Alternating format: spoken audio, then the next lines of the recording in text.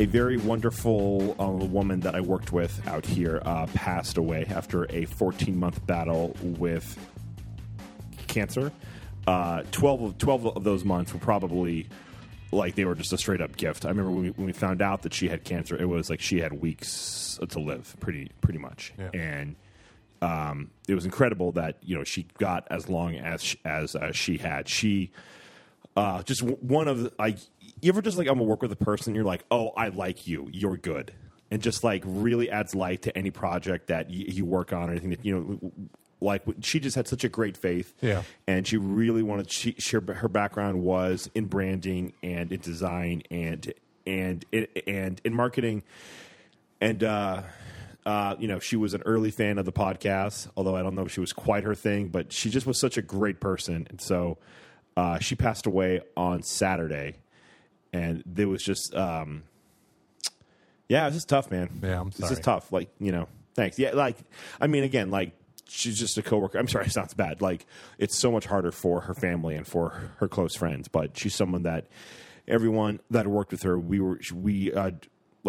she was deeply loved. So it's a true loss. So that was tough. And that was your Friday? That was on Saturday. So basically, me and Aaron are about to go to a thing. And I'm like on my phone, just checking the Facebook, and I start to see her name pop up in a lot of I think I was like, "What happened to Mimi? Oh crap!"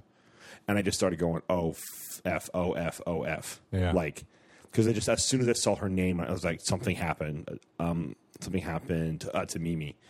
And last I'd seen, she was doing okay. She'd gone on the vacation. I saw her about maybe 4 or 5 months ago. It may have been a little. We all like met up at a bar, and she seemed to be doing really well.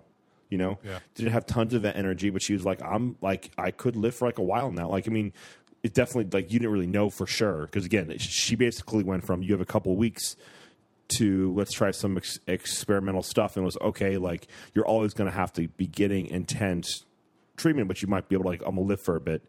To then she went on a vacation with her family. She has 2 sons. I believe, and been married to her husband for about 28 years. And when she got back from vacation, she went to the hospital. Things got pretty bad, and then she went to hospice and died shortly after that. Oh man! So that's right. I just can't. It's one of those things where I can't really believe it. Because in a weird way, we already kind of like mourned her loss because for like a few things that I really can't quite get into, but. It really like rocked our world in just in a lot of different ways. Yeah. Things we were pumped to be able to do, and just all of a sudden it was all over with. Yeah, and then we just didn't really see her as much because again I knew her through work. And I would say we were all like friends. Like she, just I don't know, really just like anytime that I worked with her. I just loved it. I just loved doing branding stuff with her. It just really she just pushed back on so many things in a good way. And I just I loved it. Loved it. That's awesome. Like anytime we try to explain to her what discipleship is or things, she would just go, I don't get it. And she understood it, but she was like, you guys have to understand you're in ministry. The rest of the world doesn't understand what you're doing. You have to explain this better. Yeah. And just things like that, where I was like, "Oh, you're so good." So that was definitely the hardest part. And then our government decided to kidnap kids, so that was great. Found out about that. Yay! I'm in between. Wait, in between? Yeah, man. So as our listeners know, I do not follow the news. You also know I do not give a crap about Donald Trump. I am not a card-carrying Trumpkin. But so I have taken upon myself to properly investigate. And by investigate, I don't mean watch the news. Because we know that there is an obvious bias against Trump. There's a hatred of Trump out and out in the news. So what I did was talk to actual people who actually work with these children directly. I talked with military people. I talked with healthcare and child care workers whose motto is the child first and the child safety above all, right? That's what they do. And it is, and this one person who I would love to get in this a lot more said, okay, so the military individual said, and I'm just going to, I feel like we're going to go into this with Greg, but if we have him on the show, but buddy of mine said it was the most disgusting thing he's ever seen. He would call it a concentration camp. He went there to help translate into Spanish for a Catholic priest to celebrate Mass. They were told they were never allowed to talk about the moral implications of their faith. They were never allowed to talk about immigration from a Catholic perspective. None of that. They could only do the religious service and leave the building. And it was crazy. And so he's there translating the homily, and this individual pushed back against all the rules. And he said that there were external workers, contract workers from like some faith-based group, and there was some weirdo paramilitary group, and there was Department of like Homeland with weapons and stuff. These kids were definitely in a prison. He called it a camp. It was an army barracks turned into like a detention center. And he said it was horrific. Siblings were intentionally divided from other siblings. Ugh. And he said, and they're like, I saw my brother across the, chow hall, basically. But he was leaving when I was coming in. I hope he's okay. And that was during their prayer intentions during Mass, right? Oh my gosh. Horrific. He said he's tried to put it out of his mind. It's destroyed him, all this stuff. And it has, he can barely function. That was 2014 during Obama. Okay. This is not a Trump thing. And so then I call another friend who is a therapist and works with these people. And she said, all the stuff you're seeing on the news of kids with mattresses on the floor and they're sleeping with those space blankets, those foil blankets. She said that exists. It's real. And that exists for no more than 72 hours because it's a law. It's called like the Flores Amendment or something where they have to be then put in a shelter. And she said, but literally there aren't enough shelters in America because they get all their health care taken care of immediately. So when the kids arrive, all their personal belongings are categorized, they're given clean clothes. Because some of these kids have walked from Brazil. Some of these kids have walked from Honduras, from Guatemala, Nicaragua, all these places, right? So, and across the board, and some of these parents will take their 4-year-old kid and put them on a truck and pay a coyote $3,000 to get them over into the States. And they know that they'll probably never see their kid again. Oh my gosh. Okay. So it's just like, are they hoping they'll just be picked up and adopted? Extreme desperation, whatever. But here's the deal. About 15% of these kids are being sexually trafficked and even more so trafficked for illegal labor. And so what's happening is, so if you come over here as a kid, legally, you can't, so if you cross the border, it's a misdemeanor and you're sent over the border if you're an adult. But if you come over as a kid, you can't show willfully breaking the law because you might have been forced over. So you can't have that brought against you. You got to, in the court, you have to prove that they did it willfully. And if a kid is here on their own, they could be trafficked, they could be forced here, they could be escaping something. So the kid is not going to get deported. Well, once he doesn't get deported, he has access to the country. So cartels know this. Cartels, like people, when I did my prison training, they said the number one thing you need to know is that the prisoners know the life and law and rules and regulations better than you do. They have 24 hours a day to go over them. They think about this stuff all the time. You're here out of love. They're using their mind. So you need to be careful. Well, the cartels know the law.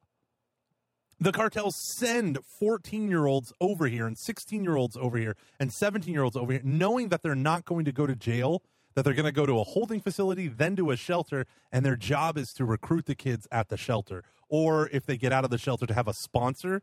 So these people, that she was telling me as a healthcare worker, she has to screen the kids. She says that the kids will literally, she'll screen like 40 kids, her and her staff, in a day. And they'll all have the exact same story. Why? Because that's what the cartels are teaching them to say. So literally, she says, you can track the flux of these stories as they come in. You'll give 50 kids out of 200 who will say, I'm seeing things, I'm hearing things that aren't there. thinking that psychological reasons will get them some sort of asylum or something. And she's telling me, she's like, literally, there is no place to put them. Now, the interesting thing, Luke, that she said that really changed that like really threw me for a loop. She said, illegal immigration of children happens at about 50 kids per day, but only during the warm and cool times when it's really hot or really cold, summer and winter. Kids don't come. She's like, it's like 5 a day. And that's totally manageable. She said, except in 2014. In 2014, 500 kids came a day, every day of the year. So the U.S. system is set up to hold 7,000 kids a year. And in 1 year, 60,000 kids cross the border without, their parents or whatever.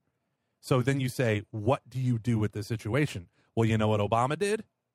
He went to the forts and set up temporary shelters, and they were only supposed to be there for a maximum of 2 weeks. Some people, they were there for 6 weeks. For my buddy, they were there for 6 weeks. On the 7th week, they were shipped out.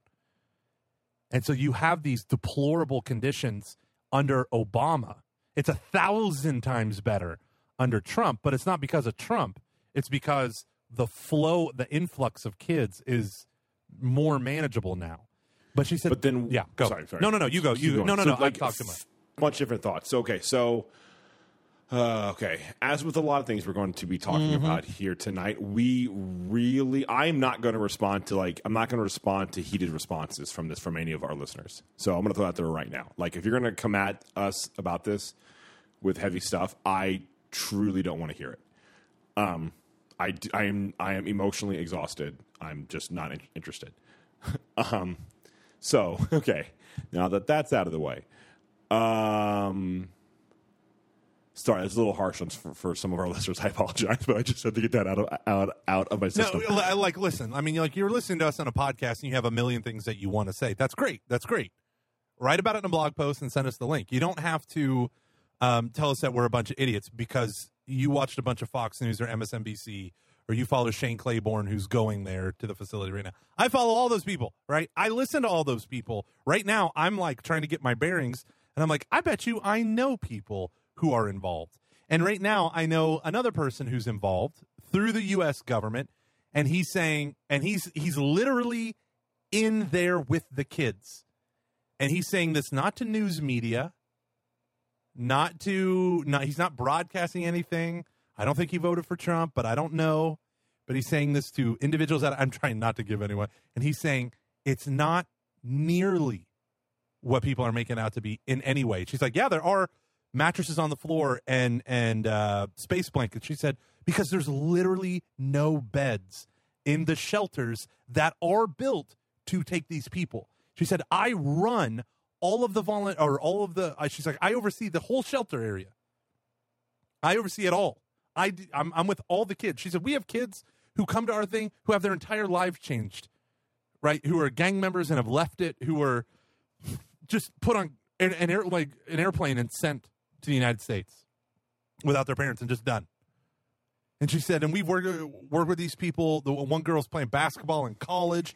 She calls like every month just to check in with them and let them know how well she's doing, even though she hasn't been in the shelter for years. Mm-hmm. This woman is not some ignorant, chip on her shoulder, partisan person. She said the job she has, she's required to be nonpartisan because it's a government job, blah, blah, blah. So this is very fascinating stuff. She said, I don't blame Obama for the way it happened. She said there's no money for any of this stuff. And there has never been enough, there's no money, but there's never been enough money to kind of deal with this stuff. And a couple of the points that I just wanted to say, and then I'll let you kind of go off. Legally, immigration, right? The policies that determine various aspects of legal immigration, how to deal with them and whatnot. Overwhelmingly, all of that is governed by administrative policy from the executive branch and not Congress. So Congress does set some federal laws and guidelines, but the executive can change policy at will, which I think Trump did today, but and without Congress being needed. So, like for instance, if you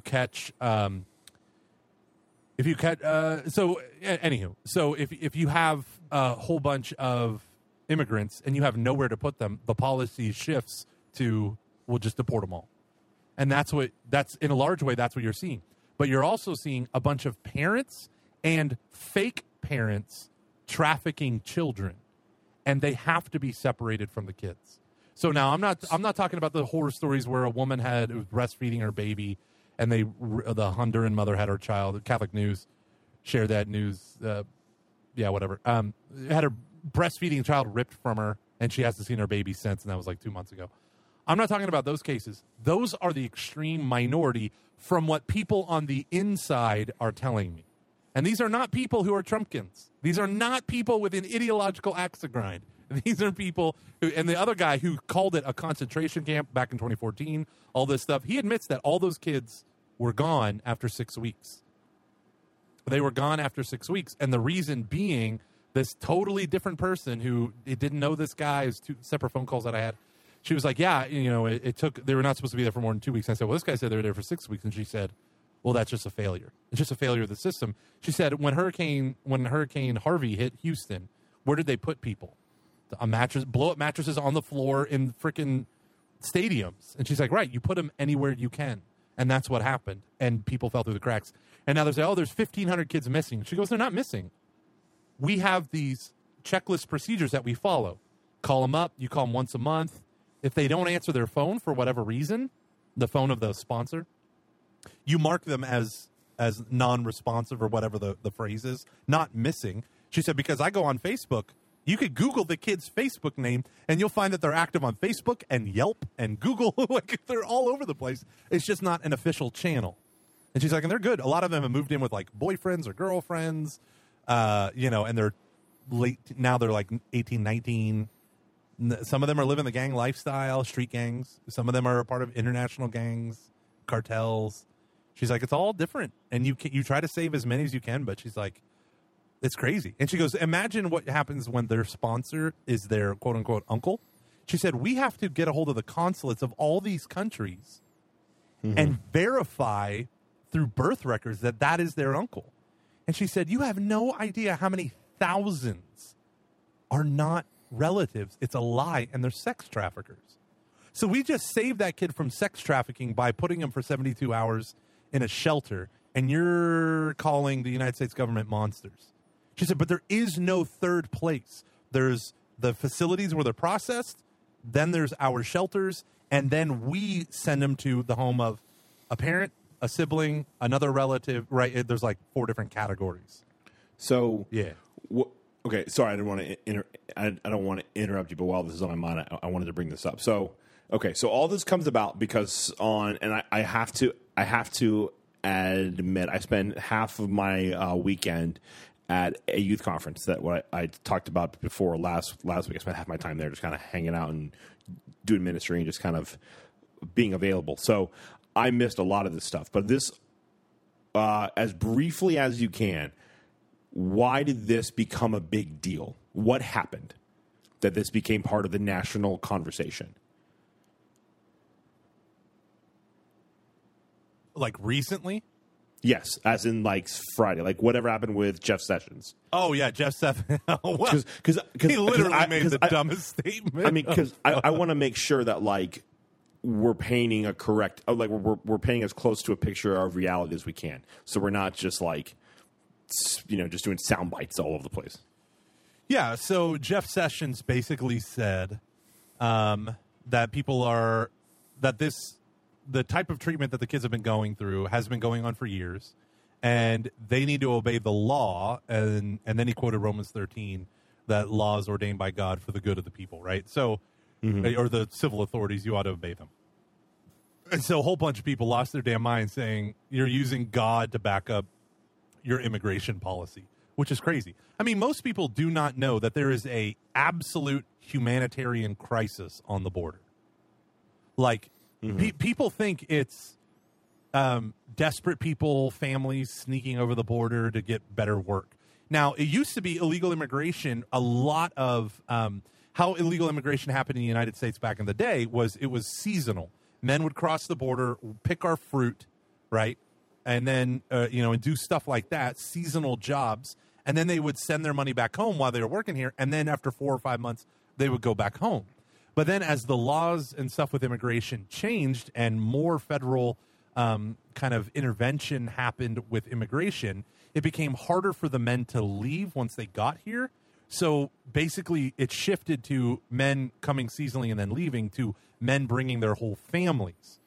And then every time you start to clamp down on immigration, what happens is because of the notion of children, cartels, coyotes. So the coyotes are the people that help transport them illegally across the border. Coyotes will say, if you walk over with a kid, they won't send you back. And so that's a lot of the stuff that's happening right now.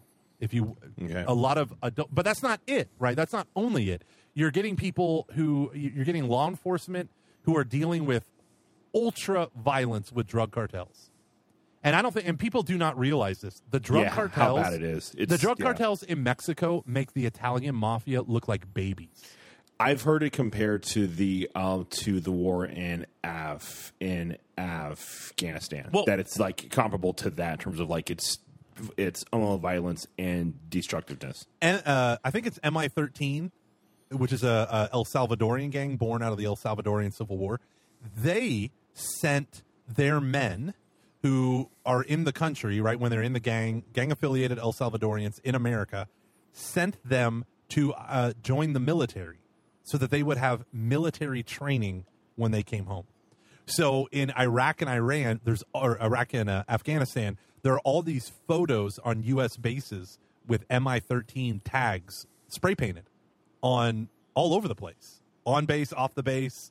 And you're like, what the hell is it? Why is there a street gang here? They ain't street gang. They're an international business, my friend, and their business is murder. And so when you have that notion of it's like that, it's because some of them are actually trained there. But the reality is, so this one woman, a social service worker, was telling me that this one little girl watched. Okay, prepare yourself, Luke. Watched a cartel assassin fillet her little brother's skin off of his face and peel his face off. Oh, jeez! While he was alive. And she watched it right in front of her, and then they cut him up into little pieces. And she saw the whole thing, and she came to America on foot. I said, what the hell's happened to this little girl? And she said, you have no idea how resilient these kids are. And she said, she wouldn't tell me any more about her, but I'm like, this is horrific. And she said, some of them are actual full-fledged cartel members who are murderers and assassins, and they're 16 years old. And she was telling me about this one boy who killed, I will say, it doesn't sound believable, the actual number. So I'm going to give a different number and say 50, not 15, is responsible for 50 murders by the time he was like 16 and sent over to the United States. And the 50 number is low. I'm just saying that because I hope no one listening can track who I'm talking about because they asked for anonymity. So it's actually a lot more than 50, a lot more. Now, I said, did this guy personally kill them? And she said, I mean, I don't know, but he claimed multiple and corroborated multiple accounts of, a lot of people dying. And so she said, what do you do with someone like that? Do you put them with the rest of the 5 to 18-year-olds? Do you put them with the men? Do you put them in jail? They didn't commit the crime over here. You can't prove that they did it. Mm-hmm. But they're going around talking about it, and they're committing acts of violence against other kids. So just kind of going back to what I was saying earlier, like this all comes about because of a comment that Jeff Sessions brings up.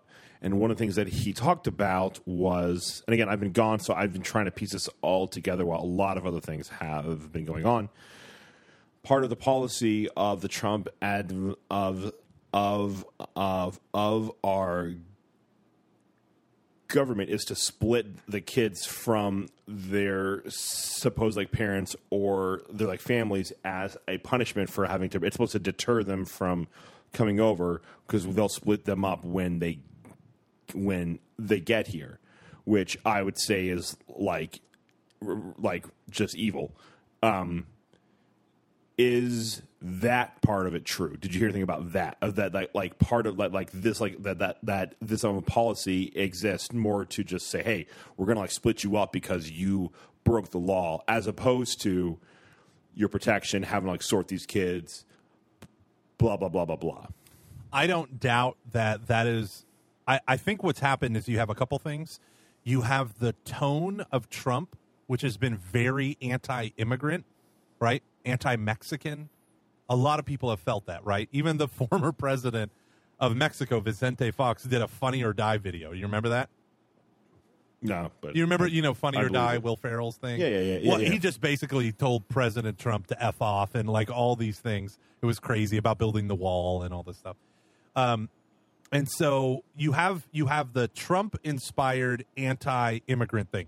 Now, I thought this was a lie. I thought that, or not a lie. I definitely know that there are a lot of people thinking immigrants are ruining their country. You got that Tucker guy on Fox News who used to be on CNN and was fired after Jon Stewart came on his show, which is one of the funniest things I've ever seen in my life.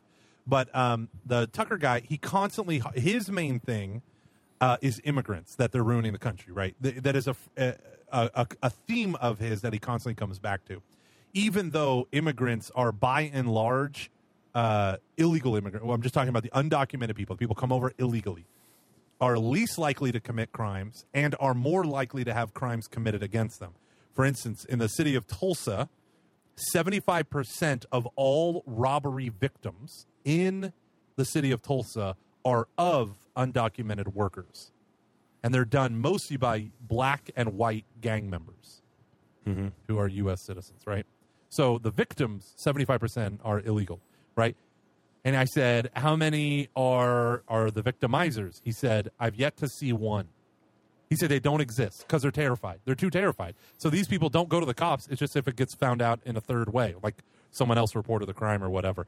He said the vast majority of crimes committed by illegal, especially Mexicans, right, that are here. What do you think that crime is on top of entering illegally? I don't know. Stealing food. Drunk driving. Oh, Drunk driving. Okay. They get their payday. They get their 2-week payday, cash their check or whatever, and they go buy their Tecate beer, and then they drink, and then they go drive, somewhere, and they get pulled over for swerving or whatever, and they get busted. And so that is, he said in the city of Tulsa, that is the overwhelming majority. He said he hasn't even seen one where an illegal immigrant robbed someone else, right? But there is an anti-Mexican, anti-immigrant fear that I think Trump brought on with, or maybe not that Trump brought on, but he brought out, right? Yeah, I think it's like he caused it and he's the result of it. And so you saw all those things that I didn't believe when Trump became president. I thought people were literally making it up. And you found out that some people were making it be like Mexicans go home, spray painted out like a university wall. And then you found out that people were doing it as a performance. What do you call it? The performance art, mocking Trump. But they were writing all this stuff. And it's like, wait, what? All these people in the news media picked it up as, and this is one of the things, the fake news that I was like, this is such bullshit fake news. You just don't like it because they're reporting on you. And then you find out that these people are like, oh no, we're performance artists. And you're like, son of a, but the really, so yesterday or a couple days ago, I was in the Apple store in the mall and we're waiting and I'm waiting and waiting. Have you been in an Apple store lately at a Genius Bar? No. You didn't get your fancy iPhone X via going At to the store? Yeah. No, I got it at the Verizon store. Like a gentleman. So I'm sitting and I'm waiting for like 20 minutes for help. There's a man standing there and all he's doing is staring at everyone in the store and he's getting more and more angry because he's waiting. And then I hear under his breath, he says to his wife, in Europe, they have a problem with all these people from other countries and not assimilating. And he just is staring at all these people who are not white in the store. And he goes, we have the same problem here. And I can't even get help. And I like lean over and I'm like, what the hell is he saying? And this guy was literally like, xenophobia right there. And I look around the store, every person in that store was a freaking, if they were white or black, or there was an Indian dude that was the only guy in line. And he was dressed like the whitest man you've ever met. He had an Oxford button-up shirt, khakis with a crease in it. I think he was wearing sandals with socks. The guy practically could have been German, a German businessman on his day off or something. And I was like, what? Who is not assimilating? Now, granted, it's an Apple store, so they're all a bunch of freaks and weirdos who work there, like every color under the sun in your hair and, 50 different piercings in their cartilage. which is not the way a lady should pierce their ear. Just kidding. But he said that, and I was like, this guy is just, he's just angry that it's taking a long time, and he's blaming immigrants. Like, he's blaming immigrants for his long wait time. And I was like, holy shit, people like you do exist. This is fascinating. I did not know normal, rational people thought like that. I don't know if they're rational. But I didn't know humans thought like that. Let me put it that way. Yeah. I didn't know humans thought like that. But backing it up. I think that the kind of the Trump language, most importantly during the campaign and surrounding the wall. I mean, people forget Barack Obama deported more Central and South Americans than any other president in the history of the United States of America. More than Bush, more than Clinton, and Clinton deported more than Bush. Okay, now, until 2008, we had a strong economy. It wasn't like we had a bad economy, right? So people were coming here because of employment and, food in your bellies. Even the poorest live better than the poorest in other parts of the world. So there is a broader context. Now, the other thing that you have is this anti-immigrant sentiment that it's like, well, they get housing and they get health care and I got to pay for my health care, costing me an arm and a leg, and they get it for free. And let me tell you, for a lot of that, it's 100% true. The social service worker was like, these kids stay in a house that's nicer than my house, and I spend more time with these kids than I do my own kids. She said, and it's not fair to my family or my kids, but it's also not fair to these kids to be put in this situation. She said she'll talk to those kids, and she'll be like, why are you here? And they'll be like, I don't want to be here. I don't want to come to the United States of America. I had friends and family back home. And one day my dad literally woke me up and said, we're going to the United States. You got to go. Ugh. And they're like, I don't know. Yeah. Here's one thing I want to say, and I want you to give me your feedback. At my parish, we painted all the, the red curbs for emergency personnel. Oh, yeah. So we painted the curbs red and repainted, big bright letters, do not park. Because we've had a parking problem for years. We've had too many cars in on a parking, so people parked everywhere. An ambulance tried to help a man who had a heart attack during Mass and couldn't get out of the church parking lot. Right, so it's scary stuff like that. Well, we told the police officer. Police officer said, listen, it's private property, but these are still legally enforceable, red curbed things that we need to deal with. You tell us when, and we'll start ticketing people. So what we did was we gave them all warnings. And then on Father's Day, it had nothing to do with Father's Day, but the police went through and ticketed. Now, we've been speaking about it in all of our announcements. We've been running things in the bulletin, and we have television screens and the narthex and stuff like that just run these ads, and it says, don't park in the no parking zone, right? So people parked in the no parking zone. People parked on top of a curb, right? So they all got ticketed. What do you think they did? They immediately called our church and demanding our church to pay them back. Oh, jeez. And one of the responses that I was talking about, they said, what would you say? And I would say, you broke the law. It is our patience that has enabled you to go this whole time without breaking the law. If you park anywhere in the red zone, you get ticketed. You broke the law. Now, here's the deal. This is my thing. Entering the country illegally is law breaking, ipso facto. You can't have a law about the border and then say we're not going to enforce that law because we're liberal, Barack Obama progressives. Number one, Barack Obama did enforce it. But the rhetoric surrounding Obama was, I'm not going to enforce it, just all you beautiful people come in, which is not true. He deported more people than Bush ever did or Clinton. But at the same time, right, so you have this law. At the same time, it can be bad law. And that's the problem I think we have right now with immigration. There is a law that's weirdly enforced. There are policies that can be changed by the departments that do the administration, whether you're talking about immigration, ICE, or Homeland Security or something like that. They can change their policies independent of the president, but the president can also dictate down what he wants and sets the tone and whatnot, right? And he can cause stricter policies or whatever. And you have bad law. So breaking bad laws is less bad than breaking good, strong laws, but worse still is not enforcing the law. You should not have a bad law on the books and then not enforce it. You should be courageous and change the law to something better. So I would say the immigration laws are in desperate need of reform, absolutely in need of reform.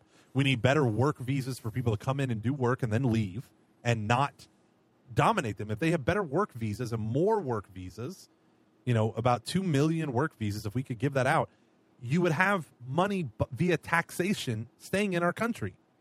So it's not hurting the country. It's not like they're taking our wealth and leaving.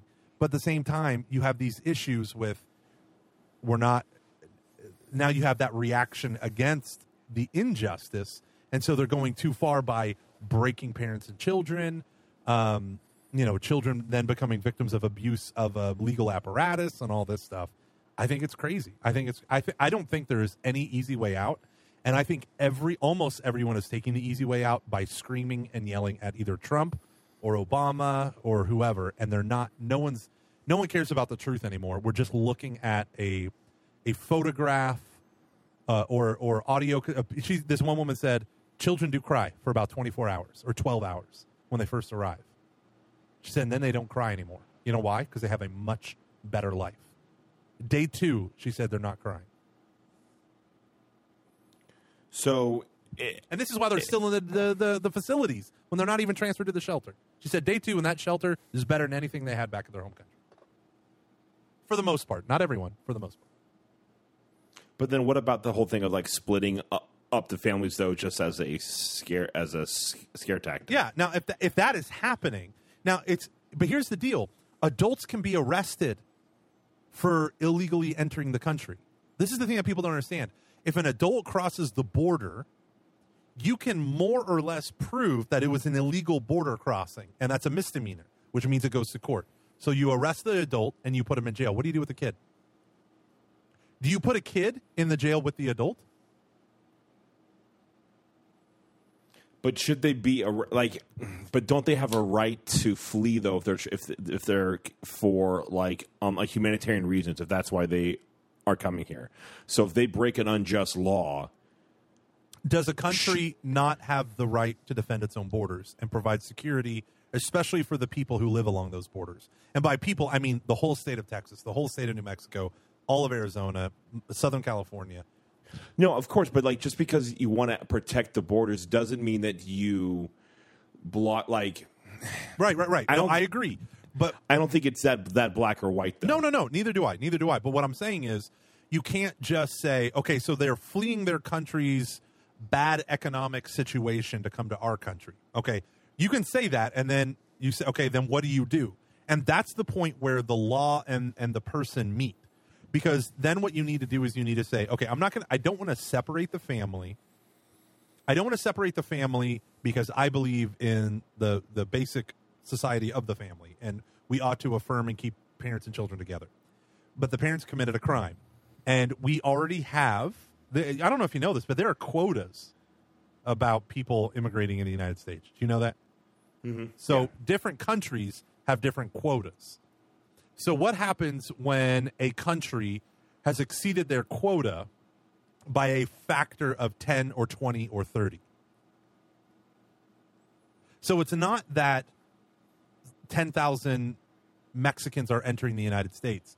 It's that 100,000 are entering the United States. And you don't have a place to put them. How do you integrate them into society? 100,000. Well, what about 1 million? Well, what about 40 million or 20 or whatever, 20 million, 12 million? Once before it scales, you can deal with the problem. Yeah. Oh, give us you're tired, you're poor, you're hungry. Now, I am all in favor of making the borders more open. I'm in favor of more work visas.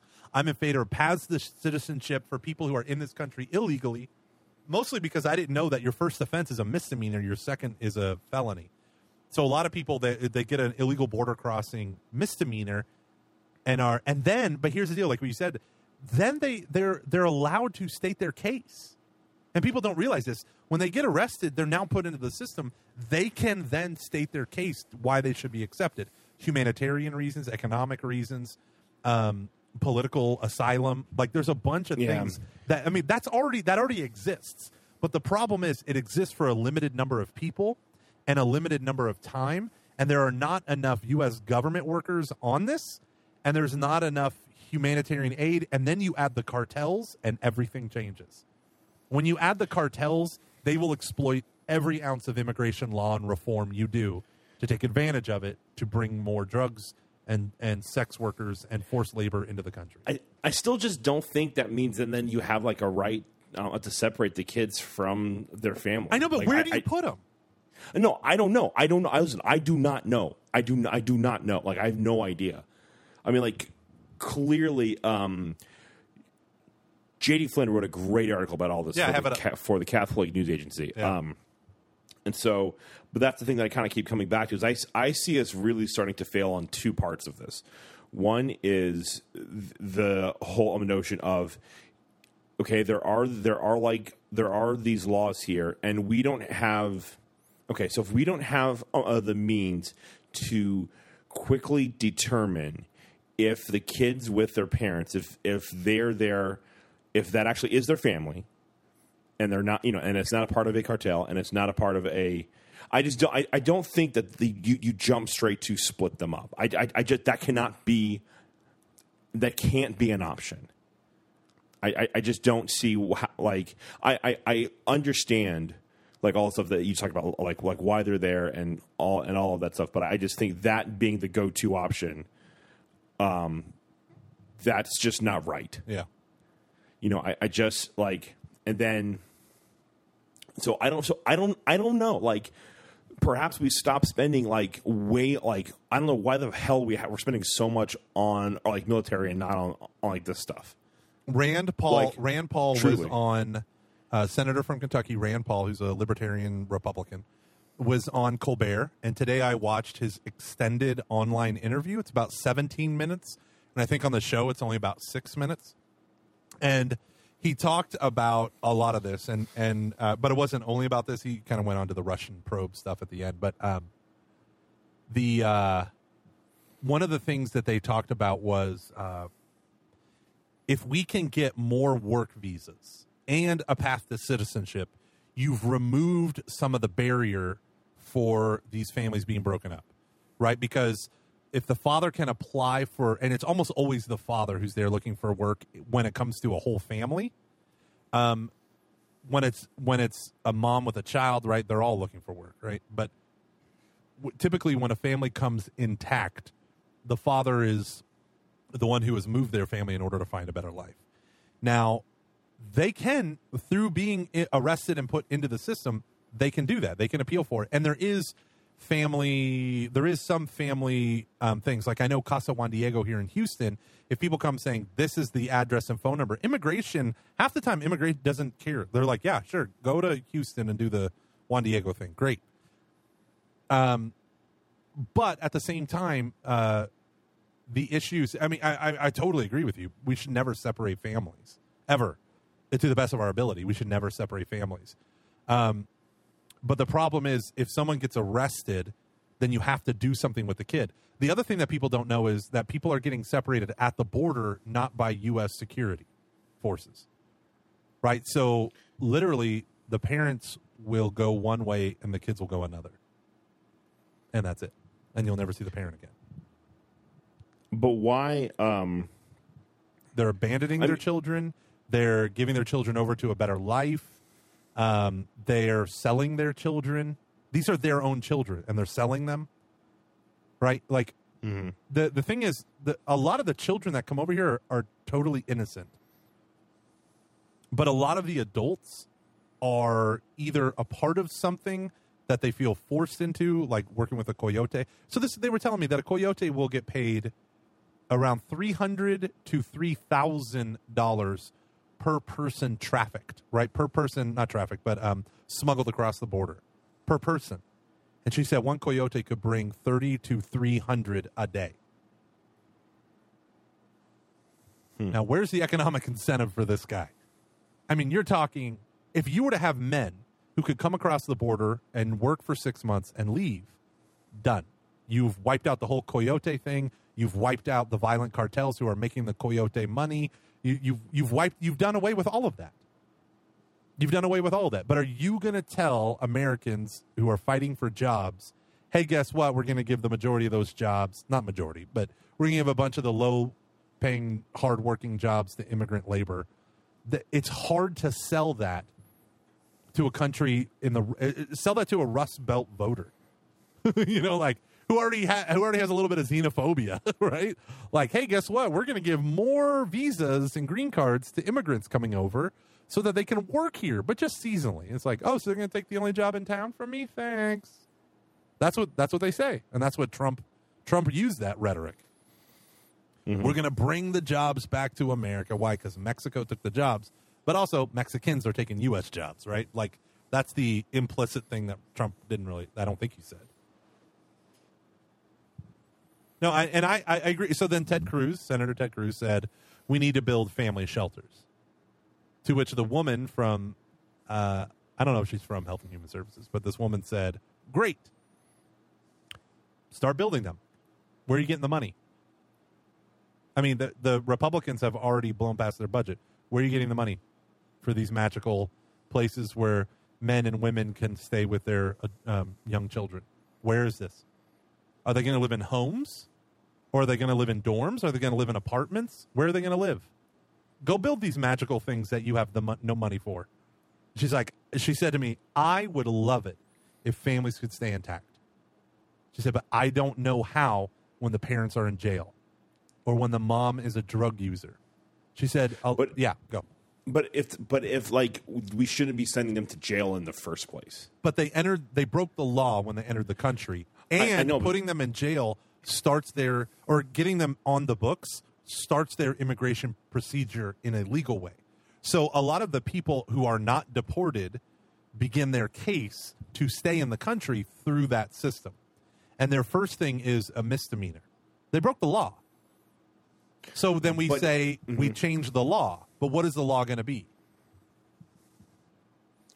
I think, See, this is the problem. This is the problem where people scream and yell at each other, and then right when it gets difficult, we back off and we say, well, listen, it's not my job to come up with the law. I'm not backing off at all. No, I'm not saying you are. I'm pausing the thing. I know. I'm saying all these people who yell on social media or whatever is they go right up to right where it gets the most interesting and the most difficult. And there are really good stuff. We need to secure our border, right? And when I say secure our border, I'm not a crazy fanatic about this. We need to have more immigration. We need to do all this. We're a country of immigrants. There's one time when Ben Franklin was terrified that America was going to become German. So why do you think in 20 seconds, why do we need a secure border? Well, number one, the cartels and the Mexican Black Hand Mafia are some of the worst gangs that have ever happened. Tucson, Arizona, all these places that are on the border are getting overrun by, they're not street gangs. They are international corporations of violence, okay? Mm-hmm. And they are operating in a dozen countries, and they are flooding they're going for U.S. cash. They want to drain us of money. Mm-hmm. That's why they're coming here, right? So No Country for Old Men was about this border town sheriff who is being hunted basically by this crazy, assassin. And he's like, everything's changed. Everything has changed. There's no country for me anymore. The whole point of that movie was to show the cartels are a totally different monster. So you have to police. That's not the point of any Coen Brothers movie on the surface. No. Well done. Go on. It's something about the Book of Job, but You're probably right.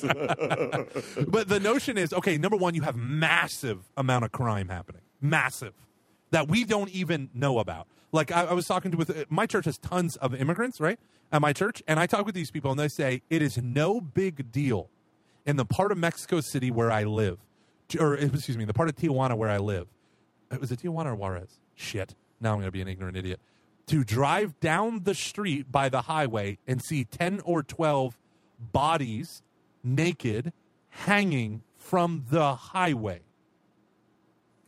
So she's saying, daily, this is a thing, okay? Their parish priest was murdered. He was set on fire in the church because he spoke out against some teenage boy who joined the cartel. They set him on fire and burned him to death in the church.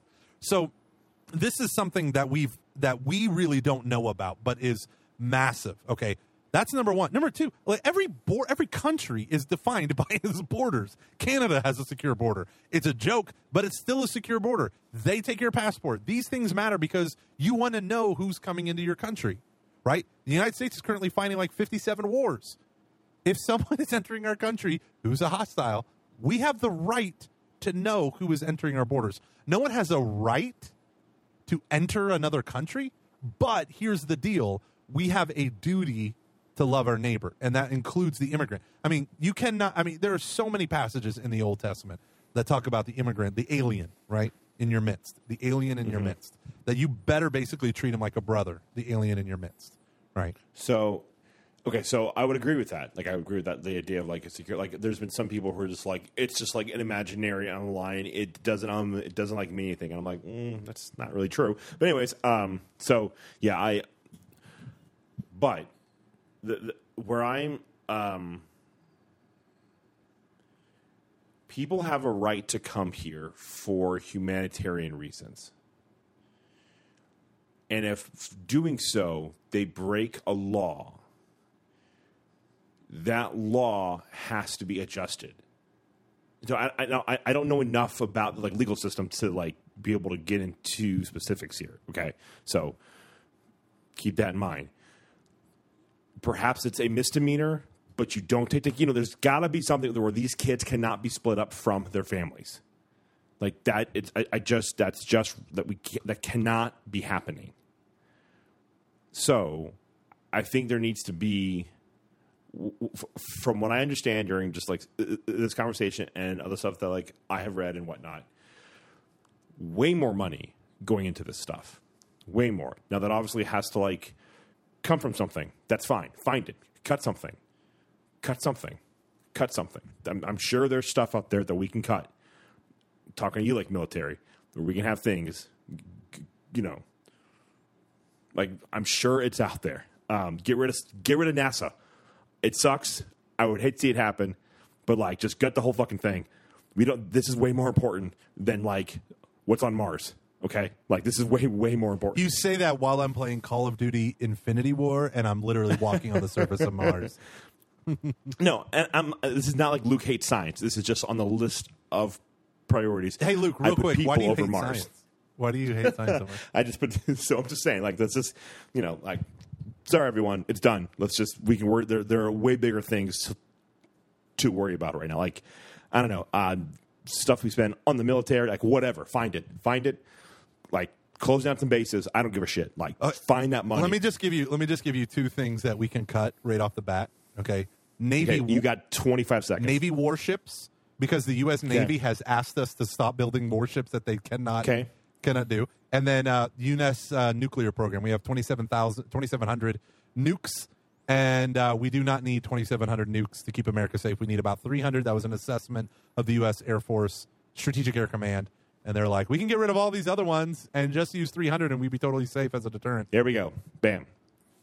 We're good. We just like found Ted. We just found Ted Cruz's money. Somehow the law has to be rewritten to respect their right to come here for humanitarian reasons, and with due process and all of that stuff. And you're not splitting up the families if they break that law. Yeah.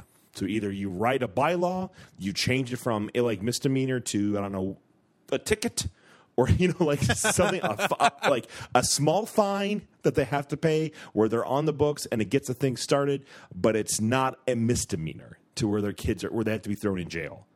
Now, I understand that is way easier said than done. Because you have to find out if the person they're with, one, is their parent.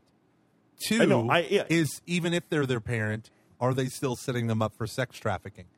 And let's say, I'm just saying, let's say it's not their parent. What are you doing with that kid? Well, that kid's got, 24 hours in the United States interacting with border control. What do you do with them at that point? If you had a mandatory background check and detainment and all that stuff, you could figure crap out. But if you don't separate them, then how do you know? Because I don't know how do you keep people? How can you keep them there So how can you keep the people there in a way that respects their human Yeah. dignity and doesn't give them free reign to really and prevents people from being able to basically like leave without being cleared? Yeah. You know what I mean? Like, and that is super hard, but like we have to. Yeah. We have to. There is no other option. We have to.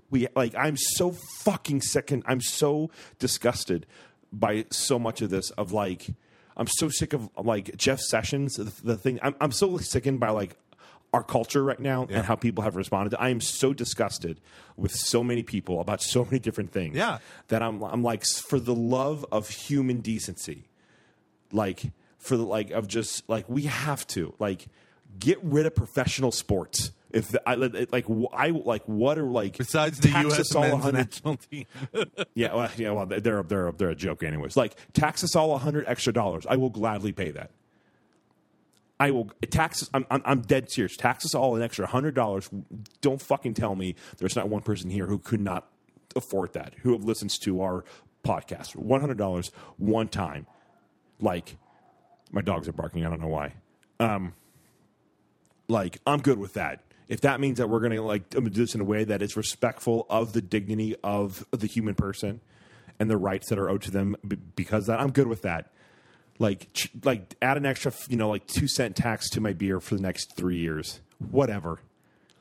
Like something, right? Like, am I crazy or am I just tired? And no, you're not crazy. But the problem is, okay, number one, I hope that people got more information. So I've been on the phone literally since I got home from work because I wanted to have these conversations with actual humans who've actually dealt with this stuff and not, well, I read this article in the New York Times or I saw Tucker talk about this and blah, blah, blah.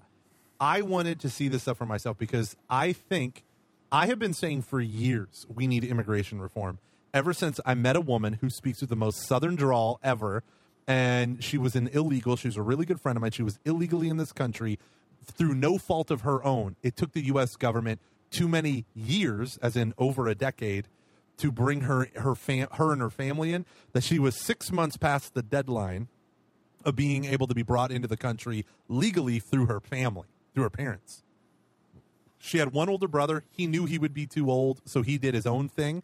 He got his case before his parents did. She ended up being stuck in this country illegally. When she actually got in front of a judge to get a case number from immigration so that she wouldn't get deported if she ever got arrested or something, you know what happened? The judge asked her one question, and she responded like, yes, Your Honor. And the judge started laughing and said, case dismissed, give this person her number. Because this person, if she would be sent back to Colombia, she would have no idea what to do with herself.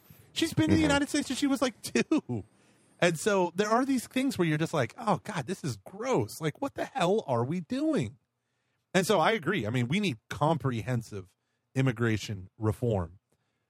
And we don't need a president who says that he's just going to ban people from entering from these 7 countries because they're Muslims with, Sunni Muslims with hostile intent or whatever. There might be people that we have the right to ban anyone we want from entering our country because it's our country. Right, you have the right to do that as people of a country. But the idea is, as individual moral citizens who should give a shit about other people around them, especially their neighbor to the south, right? We need to give an actual crap about those people. We should do what the Statue of Frickin' Liberty says.